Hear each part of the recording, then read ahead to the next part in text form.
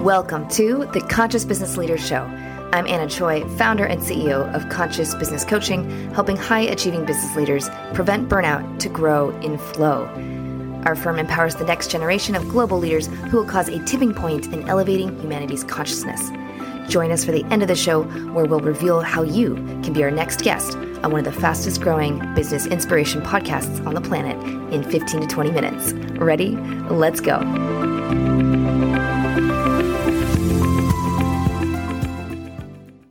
Today, I have the lovely pleasure of having Aimy Steadman with us today of Future Proof Brands. How are you, Amy? I'm good. Thanks for having me. Thank you for joining us. And so off top, let's just start off with please just telling us a little bit about your journey, including maybe a few times where you just had pivots or things that motivated you. And of course, leading up to where you are now with Future Proof Brands. Yeah, absolutely. So the story of Future Proof really starts with Beatbox Beverages, our main product line. We call it the world's tastiest portable party punch. So it was an innovation that started on the boxed wine category, first launched back in 2013. At the time, I was in my mid-20s, and we were seeing boxed wine at every party, every tailgate, every river float trip. But no one really loved the wine that they were drinking. And the brands, they just didn't really appeal to our generation. So my business partners and I, Justin, Brad, Jason, and Dan, and myself came up with the idea to make boxed wine less boring, essentially. I met Justin in Entrepreneurship Club during our first semester at McCombs Business School getting our MBA. So it was really cool to be in the sort of grad school environment starting the company. At the time, I was a DJ on the student radio station there. Okay. And Jason and Dan and Justin and I were the MBAs that were, always wanted to go to concerts and music festivals. Music was really the center of our social lives. And we wanted to create an alcohol brand that was all about music and bringing people together around the world with music and good times. So that was our origin of Beatbox. We created many prototypes, tested out different sort of radio style packaging with different designers. We emptied out box wine and filled them with our own kind of mixes of like lemonade mixers, vodka, whatever. We went to lots of parties, large apartment complex pools, tailgates, and tested out the product with more than 1,000 people. Launched it back in March 2013, right before we graduated. And we were sort of the first ready to drink party punch in a boxed wine format back then. So I was still working my day job at that time. In early 2014, we had the product in some stores. We had just gotten into HEB, a regional, very important grocery chain here in Texas. And we had gotten a distribution deal with RNBC through a connection, through networking as well, through McCombs and the UT network. And so we ended up being able to pitch at a casting call for Shark Tank and got to film for Shark Tank in 2014 and ended up doing one of the biggest deals on the show of all time. It was $1 million for a third of the business with Mark Cuban, also Texan. So very exciting. So, in the years that followed, we really had to learn, like we were very young entrepreneurs. I was like 25 years old when, we were going on Shark Tank and everything. And so we were just learning the alcohol industry. It's a very difficult industry. And so we had to make many changes to the business model, everything from our distribution network to our product, format, price point, and everything.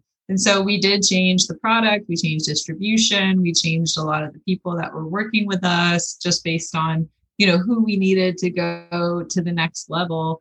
So a lot of that was very painful and very difficult to fundraise for a startup that is still trying to figure it out and doesn't have that hockey stick growth yet that investors can see. But, over the past 3 years, we have really kind of figured out the model with Beatbox and have become the fastest growing, fastest selling single serve wine product in the US, in 2020 and everything. And so we have just been hitting the ground running. And a big part of that has also been evolving our business model. So right now, application for B Corp certification.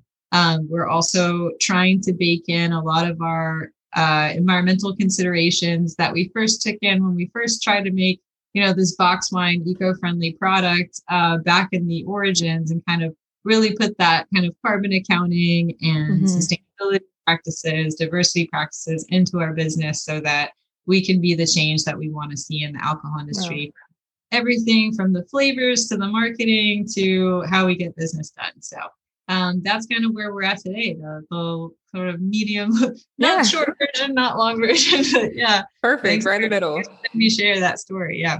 Absolutely. And thank you, because then it gives me more to ask and talk about. So it only helps me too. Perfect. Yeah. So definitely, what do you think it does for your customers and your brand? Like you said, going a little bit deeper, like you said, as far as being eco-friendly, focusing on diversity and kind of having that evolution as a brand. How do you think that helps you just, overall?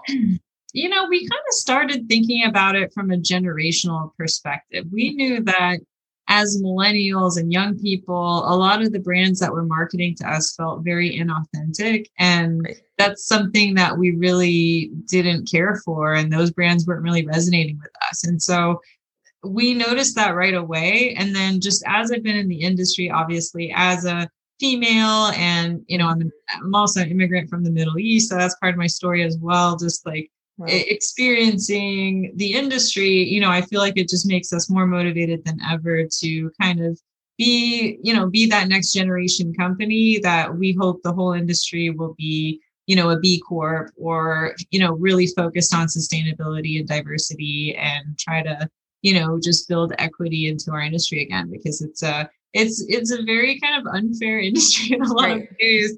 Alcohol industry is like very ruthless. Sounds like. Yeah, it's very tough. So, I think it's part of, almost every human community, celebrates with alcohol, and, it's a great part of our culture. So every community should have access to this industry. And, we think that comes through.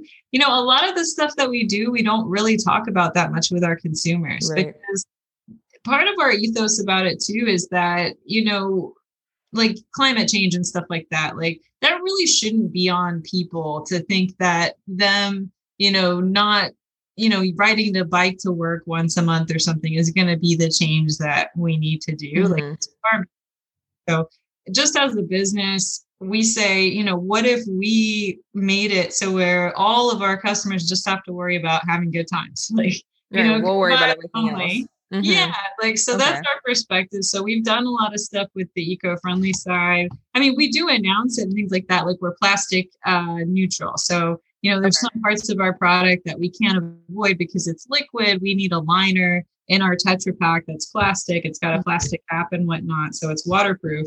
But as much plastic as we put into the world, we've partnered with like an offset program to remove the same weight in plastic or more from rivers and nature and other places where they don't have as good trash collection systems. Right now, we're working with a community group in India that's doing it. So it's, but we don't put that on our packaging and everything. Like we just kind of do it because the whole point, like we're focusing on people having fun with our brand. Like we don't really sell environmentally friendly. We just believe that if you're a company, you should be doing this stuff, period. And don't necessarily need to put it out there as these big promotional things. Like, no, this is just kind of the standard. I like to talk about it to other business people on a business perspective and other founders, because I want everybody to be doing this stuff. And I want people to be able to say, oh, like, tell me about that B Corp assessment. Like, it looked pretty gnarly. Like, tell me how you guys did it so that I can make it more accessible to talk about it. But with my customers, I just want them to have fun and enjoy and just be part of a brand that promises good vibes only. And that we've got that, that's my goal with it. Yeah, I love that. And I definitely want to go back to how you mentioned, obviously, the whole alcohol industry just being a little tough and ruthless and everything. Like you said, as a woman, as of Middle Eastern descent, what do you think throughout this whole journey, maybe a couple of things that you really learned about yourself just as a businesswoman, and of course, just personally as well, that just going through this journey has taught you? Yeah, well, for me, it was not just growing the business, but I was becoming an adult as well. Right, same time. So, I really did invest in mental health. And I think that's something that's really important. I took the time to go to therapy and was part of like a group therapy program that was every other Wednesday for like 4 years or something. Okay. I built it into my schedule because I recognized that it was challenging for me to a lot of the highs and lows with the business, you just really take them so personally. Right. And I kind of had to learn how to separate my identity from my business and just navigate a lot of that mental health stuff, because any difficult work, from activism, from trying to solve climate change to trying to grow an alcohol company and everything in between, it's like, you're just putting a lot of responsibility on your brain that, most human generations have never experienced the amount of like complexity that we put on ourselves in modern life. And so I just kind of recognize that I'm only so capable of handling so much, and like just try to have like a very supportive community, connect with other entrepreneurs, connect with my friends and family, and then, read a lot about mental health, meditation, and therapy, so that when stuff comes up, I'm just got that support system and, action plan 1, 2, 3 before I start freaking out.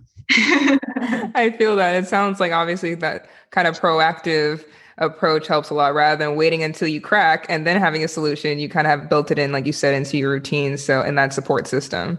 Absolutely. And just expecting that there will be really dark and down days from, experiencing like scary experiences as a woman, doing events with alcohol and like drunk people everywhere, or like, from just everything is just tough, so it's just part of it. And if you can just say, hey, I know for a fact that as an entrepreneur, I'll probably look the face of my business totally going away and dying at least 3, 4, or 5 times, like for us, that was true. And I had a mentor actually tell me that the first time I thought we were going out of business, he said, hey, just so you know, this is probably going to happen like 5 times. Like, like, what are you going to do next time this happens? Like, what are you going to do differently? Like, how are you going to handle yourself? Because I was just crying and I was a mess. But I think if you can just say, hey, life is going to be hard. How are you going to deal with it? That then just helps move forward. Yeah. Frame it up. Yeah. Absolutely. And what are maybe some of your tips and tricks? I think the identity thing is something that's huge, whether with business or sports or anything, we typically tie it to our work. What are maybe some things that you do to kind of separate, Aimy and businesswoman Aimy and just the job? Yeah. Well, the whole point of being an entrepreneur for me is like, I did just want to be myself all day. And so I try to find the things that I am really good at and kind of focus on that in my work life. And then at home, I do find it kind of hard to turn off, but my boyfriend and my 3 dogs and definitely help me kind of get more oriented around nature. I also like video games because they're so complicated. I can't think about work. Like, good balance. Yeah. So that's kind of my escapism, but also love just hiking and being in nature and kind of like physically separating myself from my workspace and kind of pulling myself out of it. But it definitely like just, it's all together, I don't think it's like work life anymore. It's just life coming at you. Yeah. Absolutely. And so you see, it's obviously been such a journey for Aimy as far as from 2013. Now it's the beginning of 2021. What is your vision for future-proof brands in the next, 2-3 years?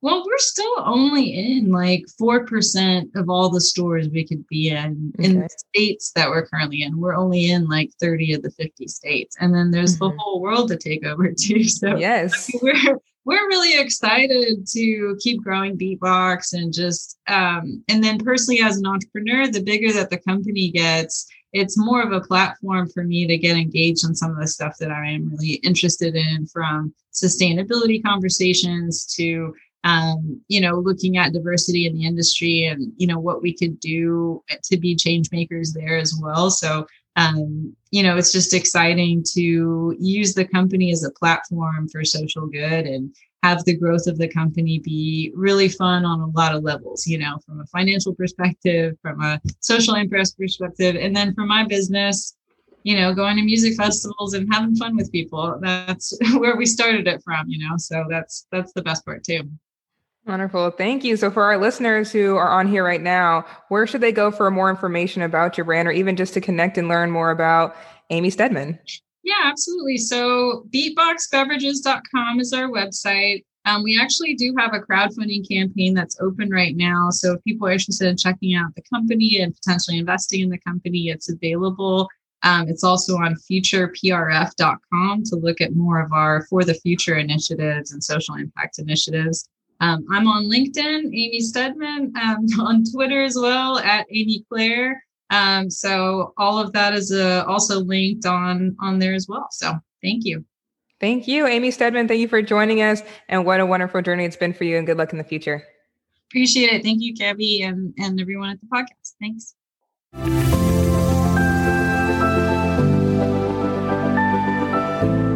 Thanks for listening to the Conscious Business Leader podcast. If you're a conscious business leader or entrepreneur who would like to be on the program, please visit annasunchoi.com/apply.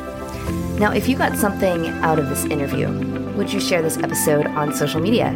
Just do a quick screenshot with your phone, text it to a friend, or post it on the socials. And if you do that, tag us with the hashtag Conscious Business Leader. Now, can you also hook us up now to your podcast player and just give us a thumbs up or a rating and review? Your feedback helps us better empower that next generation of global leaders to cause a tipping point in elevating humanity's consciousness through being a loving presence. And while you're at it, hit the subscribe button. You know why? Because each week you're going to be inspired and energized 15 minutes a day. My name is Anna Choi. Let's connect on the socials. You'll find all the stuff we're doing at annasunchoi.com. Thanks for listening, and thank you for being a part of the Conscious Business Leader movement.